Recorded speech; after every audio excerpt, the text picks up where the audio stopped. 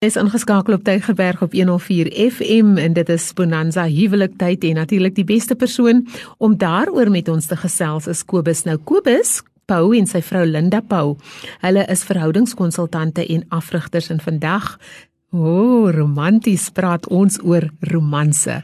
Goeiemôre en welkom Kobus. Hallo Denise, is baie lekker om hier te wees. Jy sê vandag praat jy oor romanse, dis die maand van die liefde. Ja, ons kan nie in die maand van die liefde nie oor die liefde praat nie, met genade. Verseker.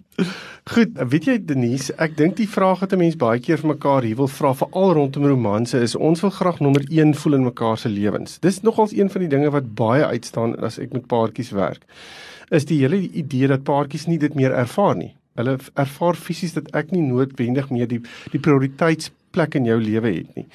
En dis nogals 'n baie slegte plek om te ervaar, want dan voel jy iets anders het in daai plek ingekom. Het sy dit kinders is of werk is, ons dink altyd aan 'n buiteegtelike verhouding, maar dis deel daarvan, maar eintlik kan dit 'n klomp ander aspekte van die lewe wees wat eenvoudig net oorgeneem het, wat dit regtig moeilik maak. En dan veroorsaak dit dat daardie paartjie voel kom ons gebruik die Engelse woord, daai spark verloor. Hulle verloor hulle spark, hulle raak so vasgevang binne in die lewe se doen en late, daai amper jy voel jy word so in modder, jy sit so half vas in modder en jy kan nie lekker vorentoe gaan nie. En dit is die probleem wat baie paartjies mee sit, en dan kom 'n maand soos Februarie maand op en dan is daar hierdie ontsettende wonderlike opflikkering van die 14de. Ek meen, ons kan nie wag vir die 14de nie. Oral waar jy loop is dit ballonne en is rooi en is teddybeertjies en sjokolade en you name dit. En dan is dit net so fantasties, maar dit is net vir hierdie een dag. En dis vir my die sadste ding wat daar is. Ek meen, mense moet op die einde van die dag, wat moet Valentynsdag eintlik 'n 365 dae feesviering wees. Ja.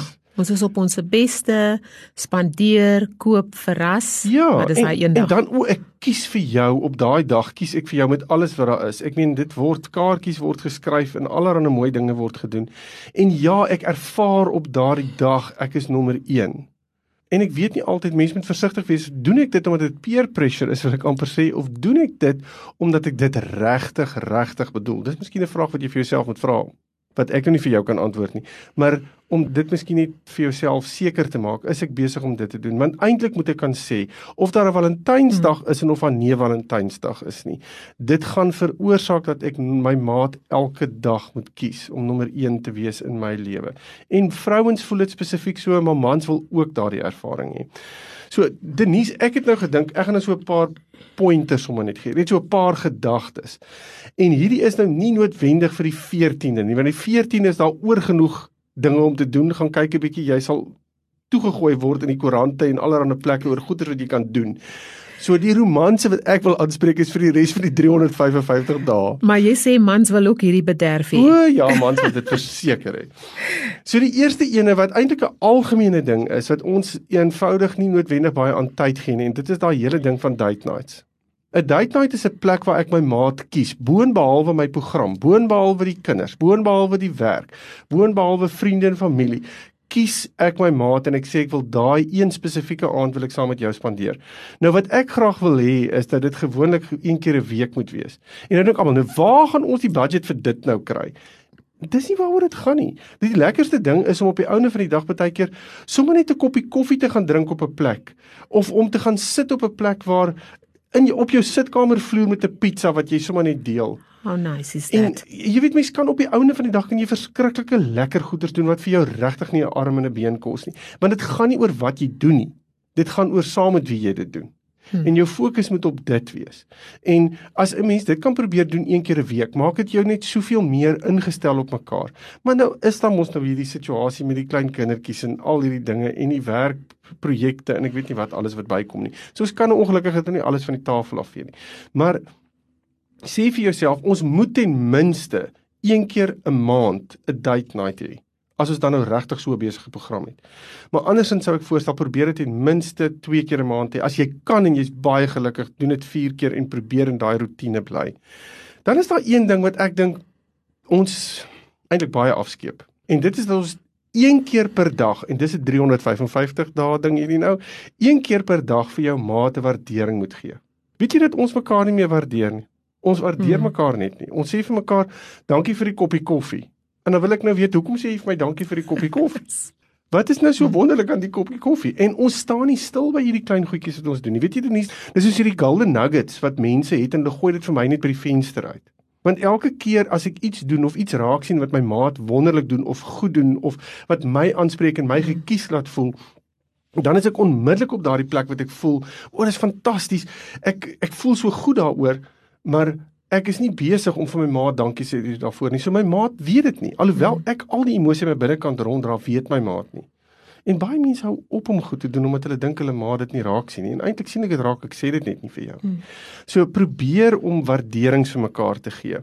Dan is daar 'n ander ene, wat ek dink 'n ding is, en nou gaan jy vir my sê, hoe pas dit by romanse in? Maar jy kan nie romanse hê sonder dit nie. Net so. En dit is, vergewe mekaar daagliks. Kom op die plek waar jy sê, ek wil amper sê, ek het nou hier gesê gereeld, maar vir my is dit amper 'n daaglikse situasie. As jy weet, jou maat daar's 'n ding wat jou maat goed doen, en dit kan klein goedjies wees. Ons wil altyd mense vergewe vir hierdie groot goeders. Dis klein goedjies, dis al hierdie klein jakkalsies wat die wingerd aan die brand steek. So as ons op die ouene van die dag net die klein dingetjies kan vat, en dit gereeld na die Here se troon te bring, en gereeld sê, Here, vergewe my daarvoor, en my maat vra vergewe my daarvoor, dan is die spasie tussen my en jou absoluut veilig en oop en skoon, en dink net, hoe baie kan ons dan daar plant? Hoe vrugbaar is die grond dan?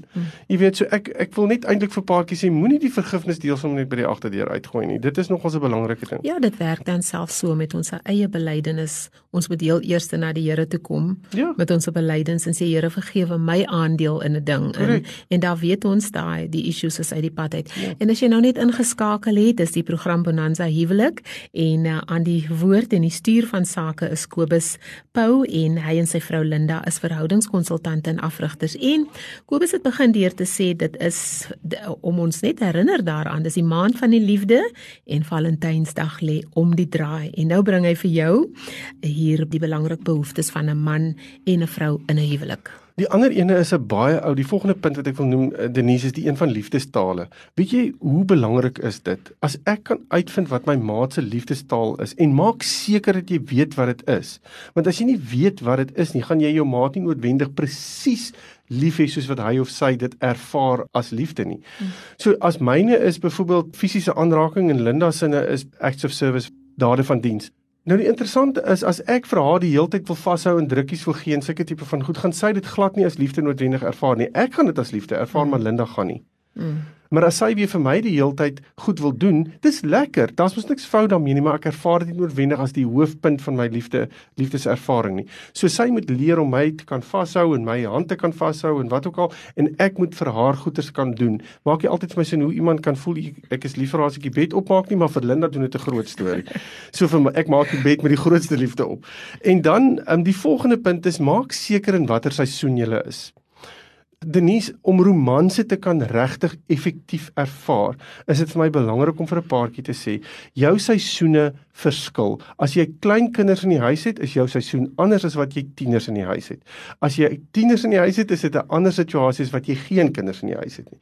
So daar's seisoene wat skuif, en ons moet met mekaar oor ons seisoene praat, en ons moet vir mekaar sê, waar is ons en wat verwag ons van mekaar binne in ons seisoene? Met al hierdie goed van liefdestale en vergifnis en alles wat nou al reeds genoem is. Maar ek dink dit is belangrik om die seisoen te gaan lees. En doen 'n bietjie jou weervoorspelling, wil ek amper sê, en kom uit op die plek wat jy weet, ek kan my maat op die beste manier dien in hierdie spesifieke situasie waarin ons verhouding bevind.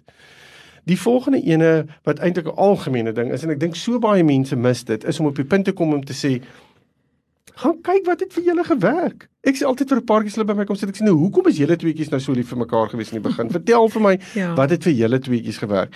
En dan begin hulle nou so halfskamerig met mekaar praat en sê, maar ons het dit gedoen en ons het dat gedoen, en sê ek nou, maar wanneer laas het julle dit gedoen? Nee, ons kan nou regtig nie meer onthou nie. En dis vir my 'n verskriklike hartseer storie. Want ek meen, as ek weet, dis vir my maat lekker om langs die see te gaan loop, en ons loop hand in hand, en ons kyk as die son sak, en dis iets wat ons graag wil doen, of ons hou daarvan om kerslig etes te hê, of wat ook al, en ons doen dit nie meer nie. Dan is ons besig om dit wat vir ons werk, eenvoudig net een kant toe te skuif. So daar is sekere goed wat regtig werk vir julle as 'n paartjie. Maak seker dat julle weet wat dit is. Julle het dit reg in die begin gedoen. Gaan nie terug en doen weer dieselfde goed. Dit is weer besig om op te tel, dit maak jou weer bewus van jou liefde vir mekaar, van hoe julle oor mekaar voel. En dan wees oop en eerlik met mekaar, deursigtigheid, Denise, dis die ander ding. As ek kan deursigtig wees met my maat, en ek het nie 'n klomp geheime wat ek ronddra met my nie, en ek loop nie met 'n hart wat toe is nie, maar ek loop met 'n oop hart, en ek loop met 'n oop gemoed ten opsigte van my maat, en ons loop albei so, dan het ons net hierdie ontsettende vermoë om by mekaar te kan uitkom, by ons diepste wese, en dis romanse vir my. Opgesom, as ek dit so kan stel. Wees deursigtig. Wees deursigtig, wees op daai plek. Maar dan wil ek sommer afsluit met die heel laaste ene, en dit is, stel nie die Here eerste. Hy sê in sy woord, soek eers die koninkryk van God en gaan al hierdie ander goed, wat onder andere romanse is, insluit, gaan ek vir jou gee. So vir my voel dit ons moet die Here heel eerste stel. Soek hom en hoor by hom wat dit is wat vir hom belangrik is ten opsigte van julle verhouding, ten opsigte van jou maat. En weet jy Denise, dan dink ek is ons op daai plek waar ons regtig koneksie kan hê, soos wat ons so graag dit sal wil hê. En ek wil graag met 'n aanhaling gou afsluit as jy nie omgee nie, so 'n mooi ene gewees. Waar daar staan, being someone's first love may be great, but to be their last is beyond perfect. Wow. To be their last is beyond perfect. It's beyond perfect. Want dit beteken, ek wil net vir julle sê, om 'n huwelik te kan hê, waarin romanse regtig feature, is moontlik. Dis nie onmoontlik nie, en dit is nie net op Hollywood flieks nie. Maar dit gaan beteken, ek en my maat moet dit saam besluit. En dan, Denise, dan raak ons huwelik hierdie perfekte plek, waar ons net tyd met mekaar wil spandeer. Dit is die wonderlikste plek waar dit kan wees. Kobus, baie dankie dat jy by ons vandag aangesluit het. Ons gaan baie gepas afsluit met 'n baie romantiese liedjie. So ek gaan hom eers speel, voor ek nog gaan sê wat sy naam is. So net waar jy is, lekker luister hier op hierdie maand van die liefde, en onthou so oor 24 uur van nou af, is hierdie gesprek ook op ons potgooi beskikbaar. So as jy dit gemis het, gaan na op jou selfoon app.tygerberg104fm.co.za, of jy kan luister op jou rekenaar by www.tygerberg104fm.co.za. Dankie Kobus. Dankie Denise, totsiens.